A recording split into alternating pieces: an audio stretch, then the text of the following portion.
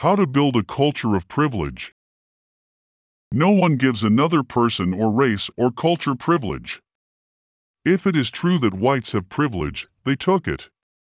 This simple and uncontestable fact leaves the unprivileged with a choice. If you wish to share in the privilege, you might whine and beg the privileged for a share of what they have, or you can fight for what you want.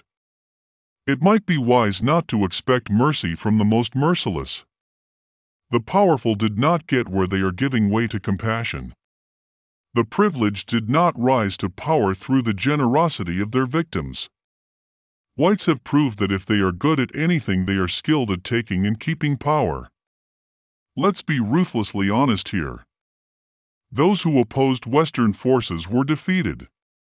The only way the West failed to win a war, as in the case of Vietnam and Afghanistan, is by handicapping their soldiers. The West armies are said to be nation builders, not warriors. NATO has enough armaments to devastate any adversary, but rarely sends more than a token force with limited firepower into any field of operation. The West did not dominate the world asking for handouts or through begging. It destroyed enemies and exploited the places it conquered. Yet, like Rome, the West has never been an exclusive club. Nations cannot win in a total war, and the West knows this. The West is always willing to align with an ally.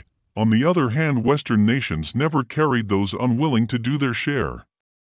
There is only one other option to privilege and patronage. This other option is equality.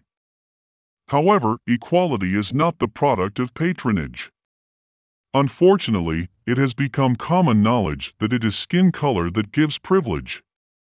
White privilege has nothing to do with skin color. Privilege is linked solely with money. Without credit, it is difficult to raise capital. The worst method for getting money is through the expenditure of sweat. Working for money means one's ability to raise capital is restricted to the hours of one's working life and the rate of pay earned. The system is rigged against those without credit. Many decry the evils of systemic racism. Credit contains no skin. Creditors are not whites, they are people able to extend credit. There is a system to this, and it discriminates against those who can and cannot extend credit. The system that privileges some is our monetary system, based as it is on the ability of a few persons to extend credit, and the inability of the vast majority of us to only get credit with the greatest of difficulty. The hegemony that has permitted whites to succeed is not a whites-only economic system, and this credit-based market does not just exist in Western nations. This hegemony is as visible in Saudi Arabia, China, and Ethiopia as it is in Britain, the US, and Germany. For want of a more descriptive term, we will call the system liberalism. Liberalism has many features, but only one thing matters. The privileged are privileged by law, and while the law does many things, the main purpose of the law is to protect the issuance of credit. White privilege only exists to the degree whites control the legal system, and the legal system only privileges whites to the degree it protects creditors. But it is the possession of credit that is central. The law, it is said, is blind. It makes it illegal for both rich and destitute to sleep under bridges and beg. You have the option of attempting to make it legal to sleep under bridges and beg to make the law have a lower impact on the poor, or you can study the law and seek ways to exploit your position to climb your way out of the morass you are in. What ought to be obvious here, but seems to be missed, is that whatever you do and howsoever you do it, you remain part of the problem. You also remain outside of the inner circle of privilege. This is why the system has perpetuated itself throughout the eons. It does not matter who is in control or what their ideology or level of technology is. If you pander to the powerful or seek to be an associate, power remains with the controllers of credit. There is a strategy the privileged use that protects them automatically. Yet, in the end, it is the system that is perpetuated more than a particular family or race. The reason for this will be explained in a later discussion. The point being made here is that the unprivileged work for a living, and the privileged extend credit in a process called letting money work for you. This difference defines privilege. Businesspersons can only administrate a limited number of persons. Running a brick-and-mortar business creates many costs. There are not a lot of privileged people, but the vast majority are only marginally better off than the rest of us. The truly privileged exist because the currency we use is private property. It is an owned commodity which the owner can sell or rent as he or she sees fit. Gold is not just a valuable commodity, gold can be turned into money. Gold and other currencies can buy gold or other currencies. Few people can start a business or even purchase a sizable commodity without borrowing money. Those who have credit can extend it to those who need credit. This puts the control of the market in the hands of major financiers.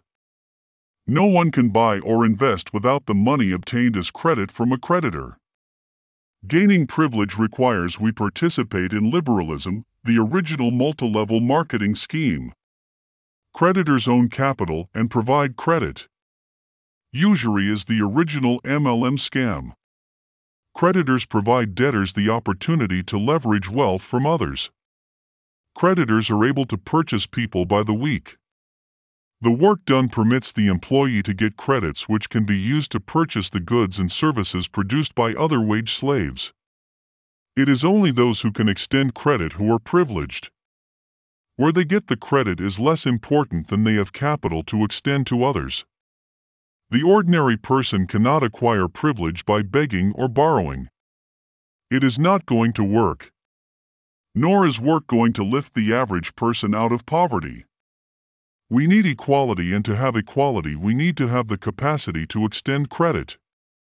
This cannot be done within the liberal system.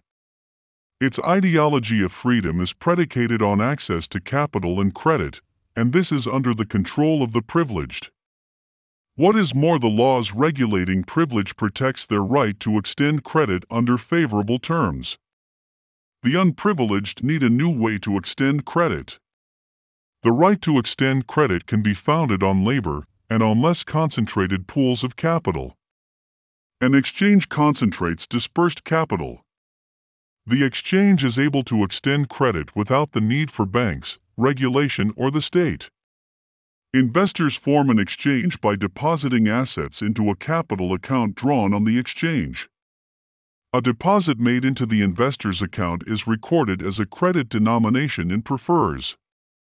Prefers is a contraction of preferred shares designated by a capital P with tick. The symbol is part of the Cyrillic alphabet. Members advance credit to a member or group by depositing prefers into an account, the same as banks do when they extend credit. Any business can be started and any public works funded simply through the transfer of prefers and assets to an exchange. Prefers function as a medium of exchange and a unit of account.